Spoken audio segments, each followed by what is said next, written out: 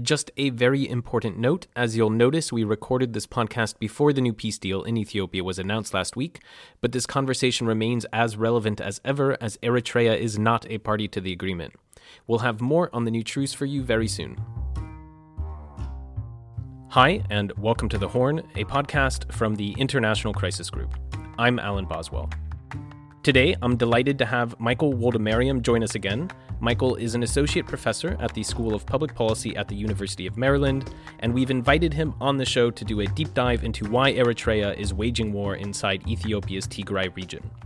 This episode was really informative for me, and we think you'll find it so as well. Mike, welcome back to the podcast. Happy to be here.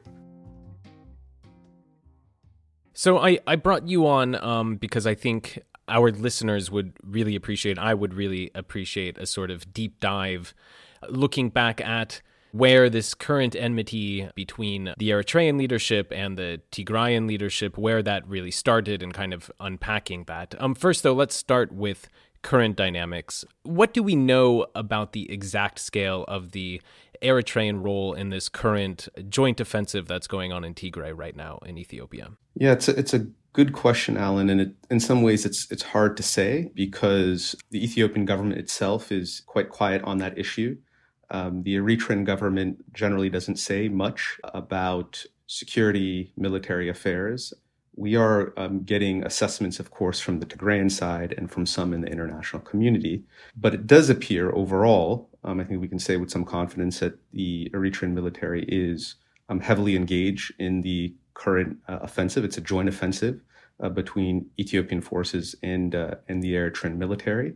And it appears that they've deployed a number of mechanized units and some infantry as well. Although from what I hear, most of the infantry fighting on the coalition side are Ethiopian infantry, so ENDF and Amhara forces. But to underscore the point, yes, I think Eritrea's involvement is quite clear and quite robust. Does it look like they've sort of thrown their full military weight into this conflict? That, again, I think is hard to say. They've thrown significant resources into the war effort. Whether they've thrown their full military weight is, I would say, unclear. They've got a number of divisions deployed, but I think it's quite possible that many others are also being kept in reserve. Okay. So I want you to, help take us back as far back as we need to go to help understand this part of the conflict. Of course, you have the overall civil war in Ethiopia, but I think in some ways the Eritrean Tigray dynamic is not separate from those, but is almost like a conflict in of itself, and it's less talked about. So how far back do you think we need to go? Tell us, about what are very strong cultural and linguistic links between the Tigrayans and, of course, the Eritreans on the opposite side. Great. So I think where we probably need to go back to is the 1970s. So when we talk about Eritrea-Tigray relations as they exist today, we're really talking about the dynamics and relationship between two movements, the Tigray People's Liberation Front and the Eritrean People's Liberation Front, now effectively the ruling party of Eritrea, called the People's Front for Democracy and Justice. These are two movements that came about in the 1970s. EPLF is a slightly older organization than the TPLF, but they fought in unison against the Derg Marxist regime that ruled Ethiopia at that time. I would say what's notable about the EPLF and TPLF in terms of comparisons is really how much they actually share. In terms of their sort of ideological commitments, which at that time were mostly Marxist-Leninist. These were armed movements, sort of had these ideas of kind of Maoist rebellion. In terms of their social composition, quite similar. A lot of the leadership hailed from Ethiopia's post-secondary institutions. And in terms of kind of sort of ethno-linguistic background, I mean, the EPLF was and the PFDJ is today a sort of multi-ethnic, multi-religious movement. But in both the TPLF and EPLF, Tigrinya-speaking primarily Orthodox Christians. So these movements, I think, do share a lot. I also say the EPLF played a fairly important role in the TPLF's early emergence. So the EPLF is a splinter movement from an older Eritrean front called the Eritrean Liberation Front. So the EPLF emerges in splits off in about 1972, 1973. The TPLF emerges in about 1975, 1976, and the EPLF provides some early support. And so from that point on, they are collaborating against the rulers of Ethiopia and fighting this armed insurgency. In the mid-1980s, the two movements go through a rocky patch. There were a number of differences over military strategy, some ideological differences really around the role of political ethnicity and exactly what self-determination meant. But in the late 1980s, they were able to come back together once again. And a lot of that had to do with changing military circumstances on the ground. So the Marxist regime, the Derg, begins to wobble militarily in the late 1980s. And that creates momentum for the TPLF and EPLF to rekindle their alliance. And they ultimately prevail in defeating the Derg by 1991 and essentially implant themselves as the ruling elite in Ethiopia, in the case of the TPLF, under the aegis of the EPRDF, the Ethiopian People's Revolutionary Democratic Front, and the EPLF becomes a ruling party of a soon-to-be independent Eritrea. Eritrea becomes an independent state formally in 1993. So that's essentially the backdrop, Alan. And I think we could get into what happens in the post-Cold War era. But effectively, the alliance that the two movements had as armed groups persists as the TPLF and EPLF are then now running different states after 1991. And that relationship is an okay one. There were tensions, but it ultimately, again, falls apart in 1998 for a variety of issues, the biggest being differences over economic relations and also territorial dispute. And it is the 1998 war that I think puts the two movements and the two countries they were leading on a sort of path of mutual enmity that's really critical to understanding the current conflict. Great. Thanks, Mike. You just walked us through a lot of history there. We'll get back to the border war, the 1998 border war in a second. To go back to some of that deeper history first. Now, obviously, the two movements at the time were both insurgent movements in what was then still an Ethiopian state. And obviously, they had different objectives. The EPLF was seeking independence for Eritrea. What was the TPLF fighting for back then? It's a good question, and there is a bit of sort of, again, ambiguity around this particular question. I mean, I think broadly, like the Eritrean side, they were interested in self-determination. But what exactly that meant, I think, again, was precisely the question. I think at certain moments they gestured, I think, towards full independence. But I think as time moves on, they begin to consolidate around the idea of, particularly once you get to the 1980s, consolidate around the idea of remaining within an Ethiopian state that would then guarantee their autonomy within the framework of united Ethiopia. There is some controversy and, again, debate around this particular issue. Certainly one aspect of the Eritrean government's sort of narrative around what the TPLF wants, and now we're sort of getting into the weeds here, is that actually what the TPLF wanted and wants is a kind of a sort of pan-Tigrinya speaking state, a sort of greater Tigray, that would involve incorporating segments of the Eritrean highlands into a united Tigray.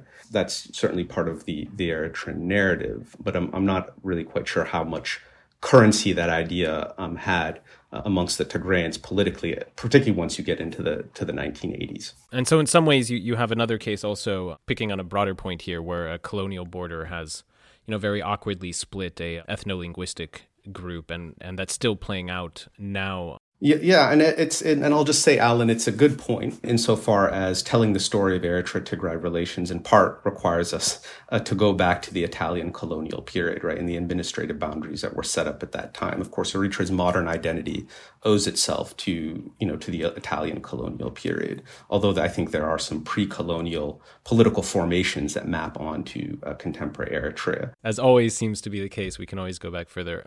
Okay, can we zero in on this sort of rough spot that you said the EPLF and the TPLF faced, in which, essentially the EPLF, perhaps in a foreshadowing a bit of today, helped blockade the Tigrayans, including trying to block their access to food. Can you just talk about what caused that and then, how they managed to patch things up? Yeah, so the mid 1980s, I think there were a number. This, and again, so much of this of the tensions between Eritrean and Tigrayan elites is shrouded in ambiguity, polarized narratives. But there were a number of ideological and military strategic issues that I think divided the movements.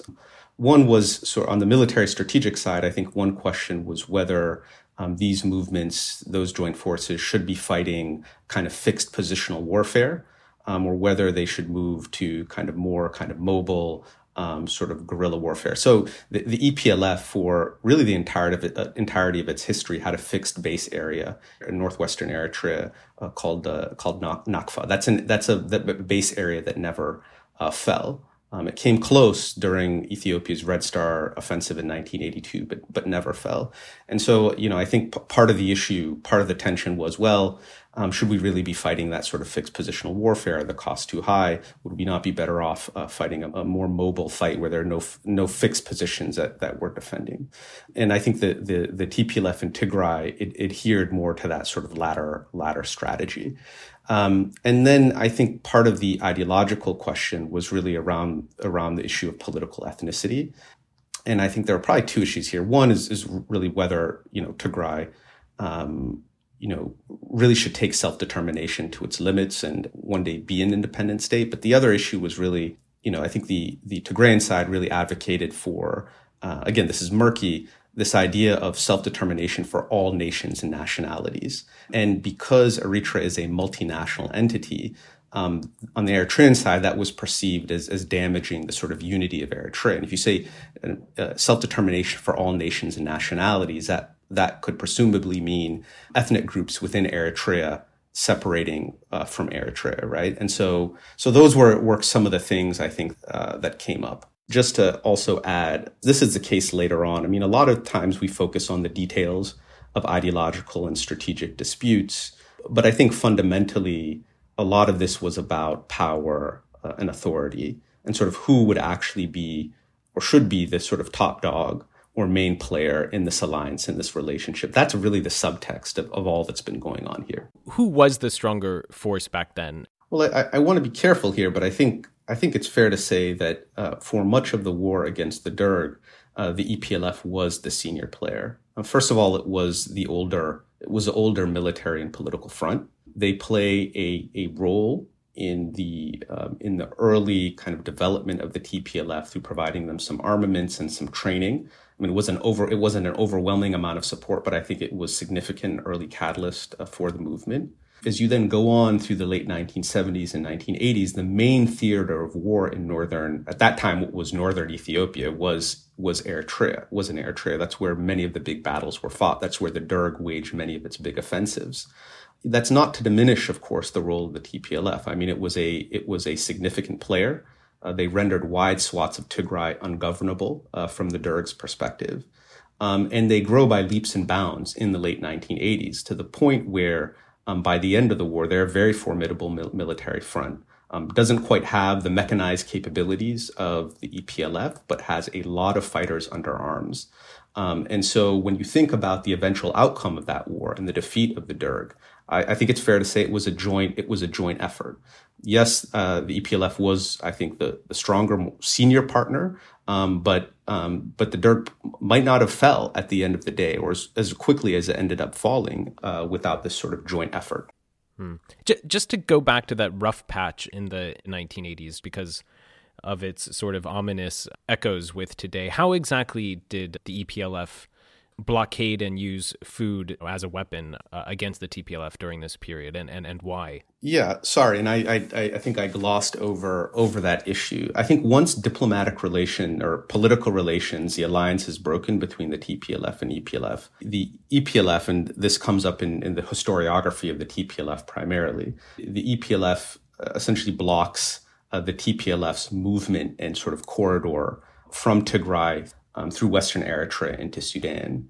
From the Tigrayan perspective, that was highly problematic because by the mid-1980s, you have a pretty serious famine underway in Tigray and parts of Eritrea. And so what the Tigrayans end up doing is basically creating their own land corridor from Tigray. The borders of Tigray were different back then, through other regions of Ethiopia, then into Sudan. So that's sort of their answer to that problem. This is one part of history that is invoked on the Tigrayan side as sort of their narrative, the heirs of the Eritrean leadership, their perfidy. I mean, this is part of the sort of historical story that is told on the Tigrayan side. Is this also a bit of the genesis of Western Tigray being as strategically important, perhaps, to the Tigrayans coming up to the present day? This need for this route through Sudan? Yeah, I mean, I think that's a relevant part of the calculus. I mean, of course, the Tigrayan political elites would make the argument that their claims to Western Tigray are legitimate, are anchored in history, but one has to think that there is a strategic element to this as well, particularly in the context of the current conflict, where Tigray region is essentially surrounded from all sides. So access to the Sudanese border is important in humanitarian terms, but I would also imagine military strategic terms as well. Right. You can tell from the Eritrean deployment throughout this war that they also seem to understand that. I think the Eritrean perspective, or the perspective of the Eritrean leadership, rather, and President Isaias, is that TPLF must be prevented from deploying its forces into Western Tigray and reacquiring control of it. Isaias received military and I think ideological training in China. How did that influence, you think, him personally or the EPLF? I mean, I think it probably affected his leadership style and the EPLF more generally in a number of ways. I mean, there is the sort of Marxist-Leninist, Maoist ideological commitments, the sort of mode of popular guerrilla warfare that they ended up waging. It's also the way in which he sort of managed his rivals, right? So they're purged his rivals at regular intervals when he felt appropriate. And marshaled some sort of popular support within the ranks to cleanse the movement of his rivals. So I think it's also the case. This is not as well documented, but I think there's an element of truth to it. There was some very modest, minimal support that the Chinese Communist Party, the Chinese government, provided to the EPLF and some other armed movements within Ethiopia in the 1970s and 1980s. But again, I think that was very modest, very marginal. Interesting, because I just think Isaias is always interesting as a political figure, in this region, because he's sort of alone, maybe not completely alone, but doesn't feel the need to sort of give mouth service to a lot of Western liberal sort of points. I mean, I think that's fair to say. I mean, he's not someone, and this is particularly after the country's very pronounced authoritarian turn after 2001 and the Ethiopian-Eritrean border war. And those two things are linked, I think, in important ways. But certainly after that, his government really chose not to engage in any kind of real democratic pretense, right? And I think in that sense, there are echoes of not just Maoism, but Stalinism, and even a Marxist-Leninist line more generally. Did the TPLF essentially have no choice but to let Eritrea secede, given the military and political state of play after the Derg was toppled? I don't think there was a great deal of choice, I think, in that decision. I mean, first of all, the EPLF controlled all of Eritrea's landmass. And it's also the case that given the partnership between the two movements, the EPLF was playing a fairly significant role in the TPLF's consolidation of control of Ethiopia more broadly in this post-Derg moment, right? That's not to suggest that the TPLF didn't have its own capabilities. I mean, it was, outside of Eritrea, it was the strongest of the liberation fronts in Ethiopia, right?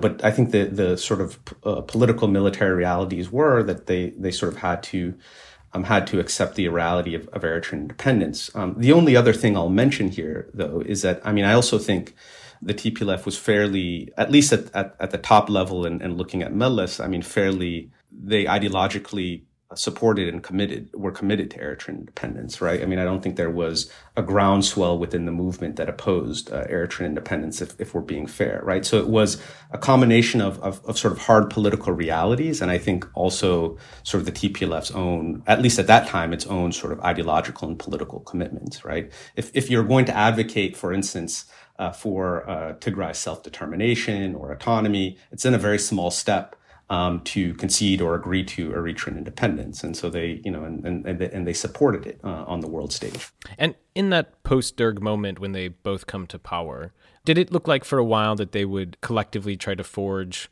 a greater Horn of Africa together? Well, I mean, I think there was a lot of discussion after the end of the Cold War about what a new regional dispensation would look like. And there were some halting reforms made to IGAD and some energy around that particular issue. But it falls apart fairly quickly. I mean, of course, you end up having the Eritrea-Ethiopia border war in 1998. I think that was the death knell of that sort of project. But even before that, you've got the fairly significant issues with Sudan that really made any kind of regional consensus quite difficult. I mean, you'll recall in 1989, you've got a coalition of the military and Islamists that take over Sudan, and it's very quickly thereafter they get involved in a feud with Eritrea and then by extension Ethiopia. So this is by the mid 1990s. You've also got the collapse of the Somali state. So you don't, I think, beyond Eritrea and Ethiopia, you don't really have the raw material necessary, I think, for a genuine project of regional integration. So take us up to the 1998 border war. Where did relations really start to sour? I think you've given the history to show that, perhaps relations were never as strong as maybe they might have seemed on the surface, but when did they really start to go south? Well, I mean, I think the important thing to understand is that the separation of Eritrea and Ethiopia, right, de facto in 1991, de jure in 1993, introduces a number of points of conflict, right, between the PFDJ and the TPLF. One is I mentioned this before, on economic matters. And right, okay, now that we have two independent states, what is the proper economic form, or what is the proper form of the economic relationship between the two countries? And I think there were different visions around that issue. It plays out on a number of economic issues, but I'll just give you one example, the question of currency, right? And so in 1997, Eritrea introduces its own currency, the Nakfa, and it introduces it under the assumption, the expectation that this currency will be used in trade between Eritrea and Ethiopia, right? And the leadership of the EPRDF, the TPLF at the time, is not on board with that. And so essentially, and it basically insists that trade should occur in dollars. And that has the effect of shutting many Eritrean traders out of the Ethiopian economy after 1997. So that's just one example. But there were many other issues over monetary policy, because Eritrea up until 1997 was using the Ethiopian birr. So a number of things going on. And then there were the territorial issues, the border issues. And these actually have a long history that go back to the 1970s. And so the EPLF's predecessor organization, the ELF, the Eritrean Liberation Front, actually had a number of disagreements with the TPLF over some of the border areas. The ELF controlled some of those border areas at the time. Because of the war and everything that's going on, these things are sort of put aside.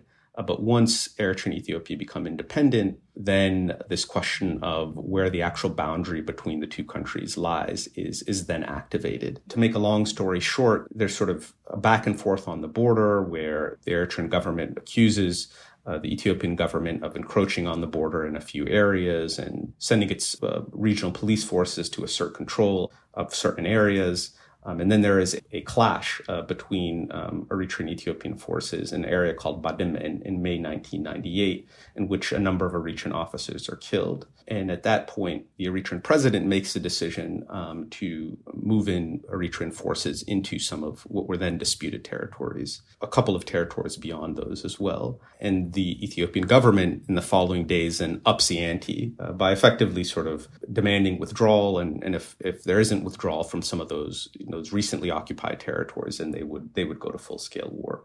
They would take military measures to reverse this. And that's the effective origins of the Eritrean-Ethiopian border war in 1998. I'm compressing a lot of history here. But just to be clear, I mean, I think a lot of the subtext is about power and authority, right? I mean, the very reason that these were manageable issues, the economic questions, the border questions, part of the reason that they couldn't be effectively managed was because they didn't really agree on who the dominant partner was in this particular relationship. And remind everyone the scale of the border war between Eritrea and Ethiopia, because sometimes that gets glossed over as well in this history. Yeah, it was a horrific conflict. A lot of people make the argument, informed people make the argument, that this was, in human terms, the costliest interstate conflict between African states, that the African continent has seen in the post-colonial period. So somewhere around, again, an estimate, somewhere around 100,000 people died in this particular conflict. This is battlefield casualties. And then, of course, in the border areas in parts of Western Eritrea that were occupied in the late stages of the war, there was a lot of civilian harm, damage to infrastructure as well. There were expulsions of Eritreans in 1998, and then a lot of Tigrayans were forced out of Eritrea as well. So it was a grim conflict that I think really damaged people-to relations. And how did that conflict end? Well, the conflict was fought in three phases. In the early part of the conflict, as a conflict is heating up, the Eritrean military is able to occupy most of the disputed territories. And so Ethiopia launches a number of offensives to dislodge Eritrean forces and occupy those territories. So there's initial round of fighting, very significant fighting in sort of May, June 1998. There is another round of fighting. And as in the intervening periods, by the way, both sides are arming themselves and preparing for another round of hostilities. So we get to, I think it was probably around February, the dates are a bit hazy now, but around February 1999, where there's another round of hostilities, some gains on the Ethiopian side in that particular round, and then another fairly decisive round of hostilities in the summer of 2000. And that's where Ethiopian forces are able to make some breakthroughs, particularly in Western Eritrea, to reacquire, or they're able to assert control of the disputed territories. And then at that point, there's a ceasefire arrangement, and Eritrea withdraws back to its borders, but retains control of the disputed territories. As a follow-up to that ceasefire arrangement is then an agreement on sending the boundary issue to arbitration. And that has its own unique story, I think, that we could talk about. Yeah, that's a big part, I think, of the Eritrean narrative, especially in all this. What prevented Ethiopians from taking it a step further and marching on Asmara itself? Yeah, so again, this is also one of those things in the history of Eritrea and Tigray that's sort of hotly disputed and debated. So I think the Eritrean argument would be the Ethiopian troops couldn't advance any further, that they had effectively been halted, and not only were they trying to seize Asmara, but they were also trying to seize the Eritrean port of Asab. And they were prevented from doing so. And so at that point, the argument from Eritrean elites, the Eritrean state, the government, the PFDJ, is that we effectively defended the country and they had no choice but to sign a ceasefire and agree to a peace process and withdraw. The perspective, I think, amongst Tigrayan elites and the TPLF is that, in fact, okay, we could have actually marched on Asmara and toppled President Isaias, but we chose not to because of pressure from the international community, because we thought that this would actually turn into a guerrilla war that would be unwinnable, that we could never put down Eritrean resistance. This might also undermine the sovereignty of Eritrea, and we had committed to it in an earlier period, and that's not somewhere that we wanted to go. Now, where the truth of this actually lies, it's very hard to say.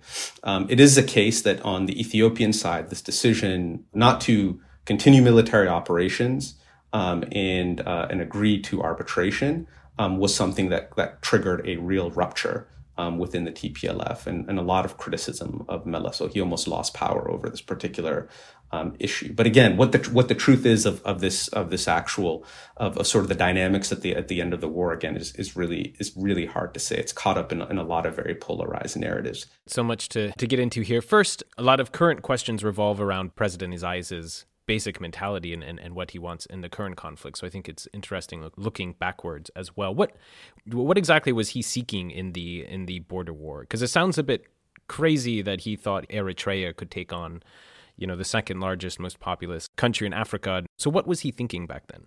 Well, I mean, just to this point on the calculation, I mean, also understand the history that we've outlined, right? And the fact that the EPLF was in many ways a senior partner in the relationship, again, throughout history. And so given that history, I think one can understand perhaps why the Eritrean leadership made the set of calculations that it did about sort of how this particular war might unfold. And I think there was an assumption that the TPLF is doesn't have full control of Ethiopia, won't be able to sort of mobilize its resources to fight this particular war. But okay, I mean, stepping back from this, I think from the Eritrean perspective, from Isaias's perspective, and from the perspective of the Tigrayans, this is a war that they kind of fell into accidentally. I don't think either side actually wanted this war, was looking to instigate it. It was simply an accumulation of problems, tensions, and then there was a trigger, right? These clashes on the border that then locked in each side to very uncompromising positions and led to an escalation of war. So I think that's partly what's relevant. And I think from both sides, on the perspective of both sides, they were defending what they saw to be sort of their core interests around the territorial integrity of their countries, their regions. And we're also, I think, trying to lay claim to the mantle of regional leadership. I don't think there was a particularly nefarious agenda from leadership of either side. It was very much sort of an accidental conflict. You also have to appreciate there were domestic dynamics as well, right? So the border conflict certainly gets absorbed into Ethiopian domestic politics generally, but also politics of the TPLF, and so you had hardliners that were advocating a particularly muscular position, right? On the Eritrean side, I think domestic politics was relevant, but perhaps in a different way, which is, I think by this point, I think President Isaias is mostly operating without any real kind of institutional constraint. There isn't really a counterbalance to him at this point. There might have been earlier to sort of push back on some of his foreign, his foreign policies, his some of the strategic calculations he was making, and so that's how I think the domestic side of the equation was sort of weighing into some of this as well. So help us explain, and we've sort of touched on this but haven't dived into it. Help us explain basically how we end up from the humiliation of Eritrea basically at the end of that war to it being sort of the present Eritrea as a pariah state, sometimes called the North Korea of Africa, that we've known for the past 2 decades. I think we have to understand what actually happens after the border war, right? So as part of the peace settlement that ends the border war, the border dispute, the boundary dispute is sent to arbitration, right? And something called the Eritrean Ethiopian Boundary Commission is set up, right, under the aegis of the international community to resolve this particular border question. I think it's in about 2002, the decision on the border comes out. It's a mixed bag, but some of the key territories that triggered the actual war are awarded to Eritrea, including the flashpoint town of Badime. And the Ethiopian response at that point is not really positive, right? I mean, they basically balk on implementing the deal, and are sort of at that point sort of in violation of some of their international obligations under the deal. And there were guarantors to the agreement, or rather I should say not guarantors, but witnesses to the agreement.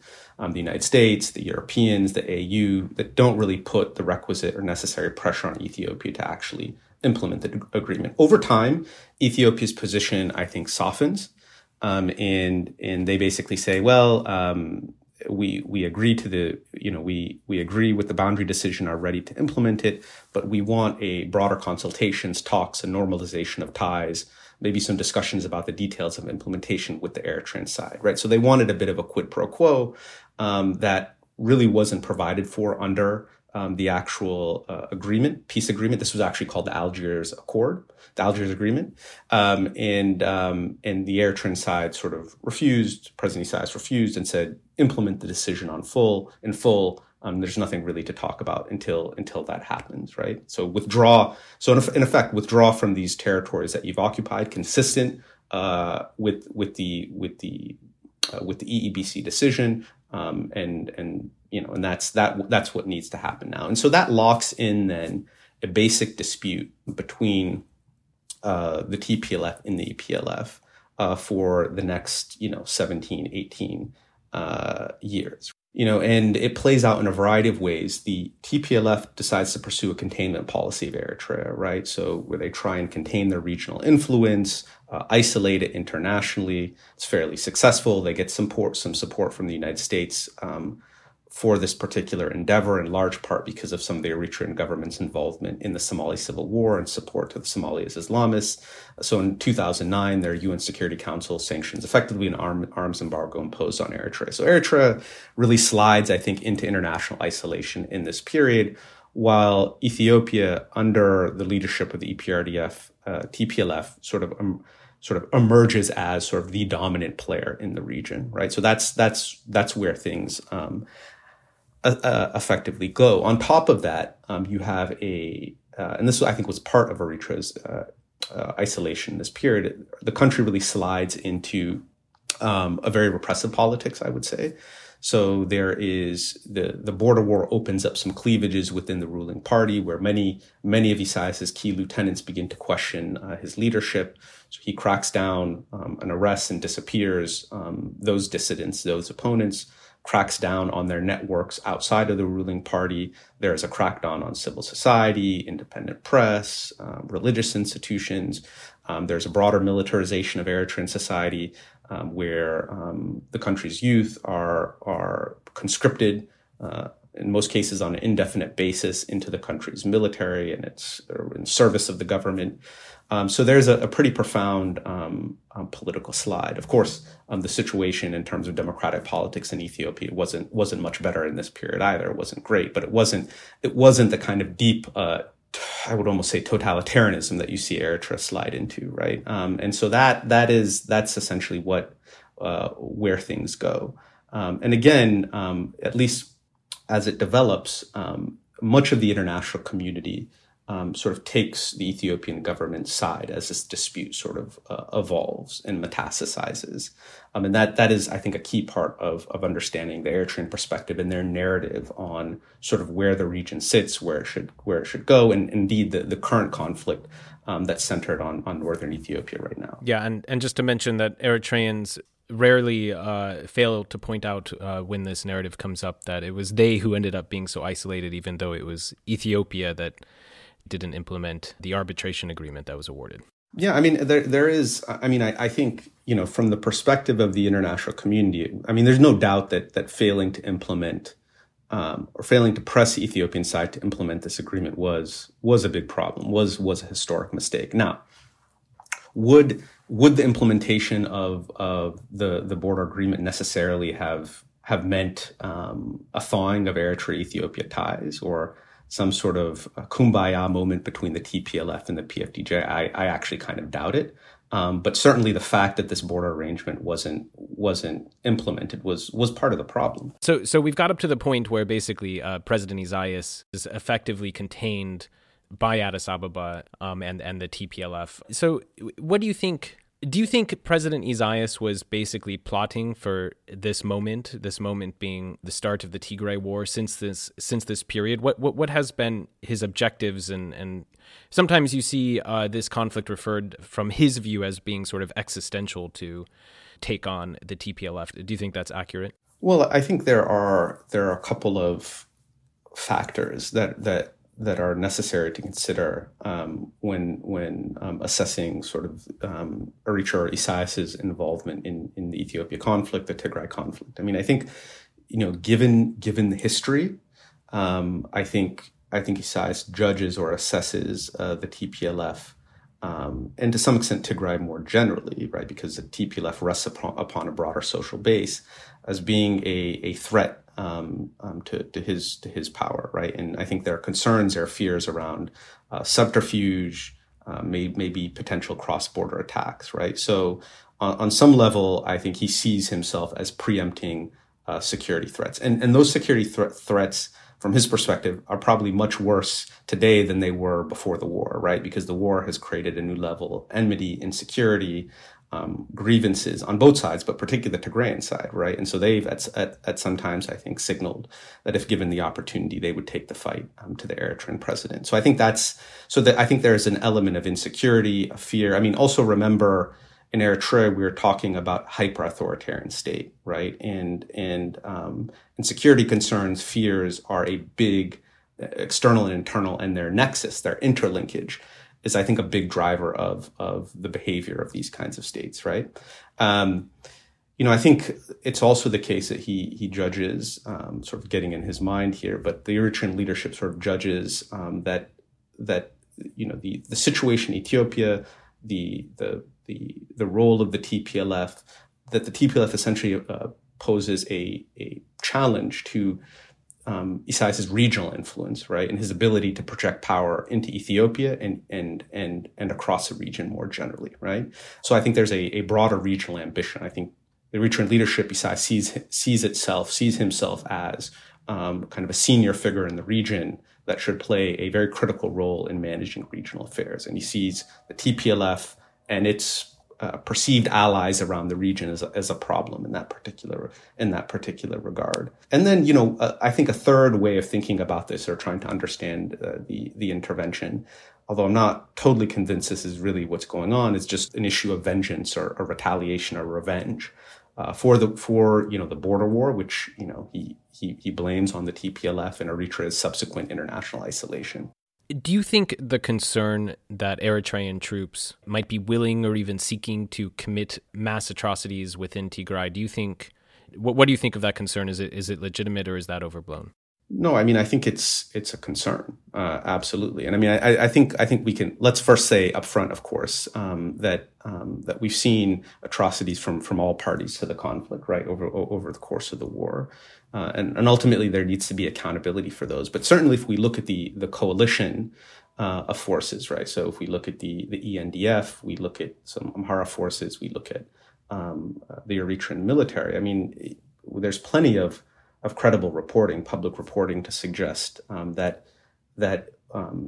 in the initial phase of the conflict, right, when they obtained control of Tigray, right, that they waged effectively a scorched earth military campaign in the region, and so I think the concerns are justified. I think they're legitimate. I think the fact that folks are raising the alarm is quite reasonable, particularly as we move into this next phase of conflict, where it appears that many parts of Tigray's population centers will be occupied or reoccupied by those same forces, right?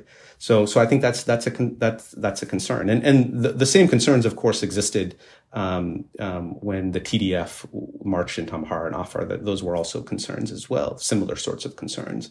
So yeah, I would agree with people raising that alarm.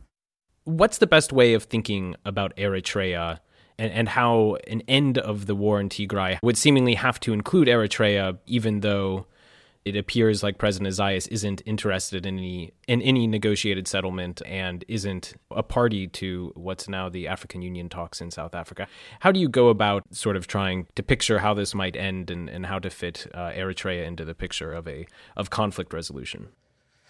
Yeah, so I mean, I think there are two things here. I mean, one, I think it's fair to say that Eritrea's withdrawal, disengagement from the conflict in Ethiopia and Tigray is really quite fundamental to getting to any kind of sustainable peace, right? And so, I think the calls for Eritrea's immediate withdrawal, the Eritrean leadership's, Isaias's immediate withdrawal are quite reasonable and justified from a conflict resolution perspective.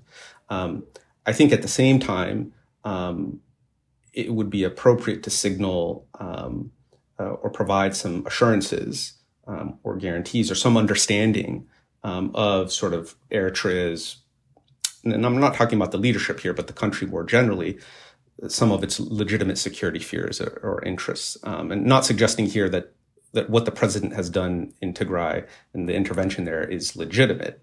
That's not what I'm suggesting. But if there are assurances or guarantees that might be able to be provided against future attack, or I think that's something that needs to be put on the table and considered, not necessarily as part of formal talks, but part of the sort of diplomatic dance that goes on behind the scenes with the international community. And I think there has been some signaling to the Eritrean government that, look, we understand that, you have some security fears and concerns, whether we regard those as legitimate or illegitimate, sort of, that's not the question, but let's look at how we can try and address them so that you can be removed or extricated from the Tigray situation, and we can actually get down to a sustainable peace. So I think there are, again, two things critical here. I think Eritrea's immediate withdrawal is really quite fundamental. And then there needs to be, I think, a related conversation about how some of its more reasonable security interests, I think, can be addressed, right? There are a variety of tools and mechanisms that might be possible. And I should add, I think you are right, Alan. I think part of the challenge quite here right now is that, at least from what we can see and have heard, the Eritrean government has pretty maximalist ambitions, right? That they're looking for the full sort of elimination of the TPLF, and to be able to dictate a status quo in Tigray that sort of works for them, right? And so I think that is part of the challenge. It's all well and good to sort of say, well, let's have a conversation about your legitimate security interests, but then you actually need someone on the other side willing to engage on that level, right?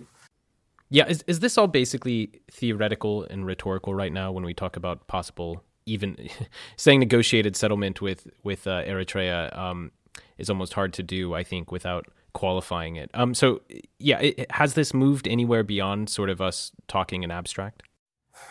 Well, I have very little doubt that in the context of diplomatic discussions between different members of the international community and the Eritrean government, there have been efforts to try and have a conversation about, okay, what are some of your legitimate security interests here? How can we help address them so that we can get you to withdraw from Tigray, right? It's fairly clear to me that some of those conversations, that has been the approach of some in the international community. But then the question really has been, is the Eritrean government actually willing to engage on that basis, right? So in answer to your question, I think those approaches have been made, right? I'm fairly certain of that. The question really is, has there been any sort of response to carry that forward? It's not just a two-player game, this conversation between the international community and the Eritrean government. You're also going to need the Ethiopian government and the TDF to also be in a position where they can make some of those assurances real, right? And that's going to be, that's also not going to be easy, right? Because war creates its own momentum. There are deep grievances and insecurity, I think, animating the calculations of the TDF as well, in particular, right? So it's very tough. Yeah, this is a very tricky picture. Just quickly, you mentioned sort of ways of possibly having security guarantees. Is that like a third-party border force that you're discussing, or what would that look like beyond the abstract? Yeah, so I have, just to be clear, I have no visibility on things that have been proposed or discussed. Thinking in more abstract terms, something like a third-party force on the border in border areas that guarantee both the security interests of Tigrayans and also of Eritreans, I think might be a good step, right? Would the parties to the conflict, the various parties to the conflict, agree to that? I'm less certain. But those are the kinds of mechanisms that might make sense. You could also imagine, basically demilitarized zones. I mean, some of these things were, now we're repeating history. Some of these things were deployed in the context of the Eritrea Ethiopia peace settlement back in 2000.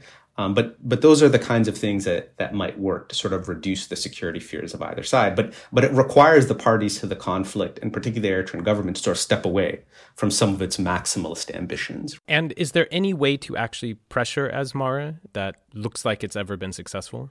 My view on this really is that a lot of the conversations actually have to be had with Addis, right? And that's probably where pressure has to be applied, right? Because let's understand, Eritrea is not deployed into Ethiopia and Tigray on its own, right? It is with the support, with the political cover of the federal government, right? And so I think if we're actually going to get movement on this issue, the candid conversations and pressure really has to be deployed on the federal government, right? And then that's not suggest the Eritrean government shouldn't be held accountable either, right? But I think if you're going to move the needle, it's really with the Ethiopian authorities that these conversations have to be held. Thank you so much for this conversation. I think this was extremely rich, and our listeners will get a lot out of this. No, absolutely happy to do it, Alan. Thanks for listening. You can find out more about Crisis Group or read our reports at crisisgroup.org. Once again, I'm Alan Boswell, and The Horn is produced by Mae Francis and Ida Holly Nambi. We'll have another episode out in 2 weeks.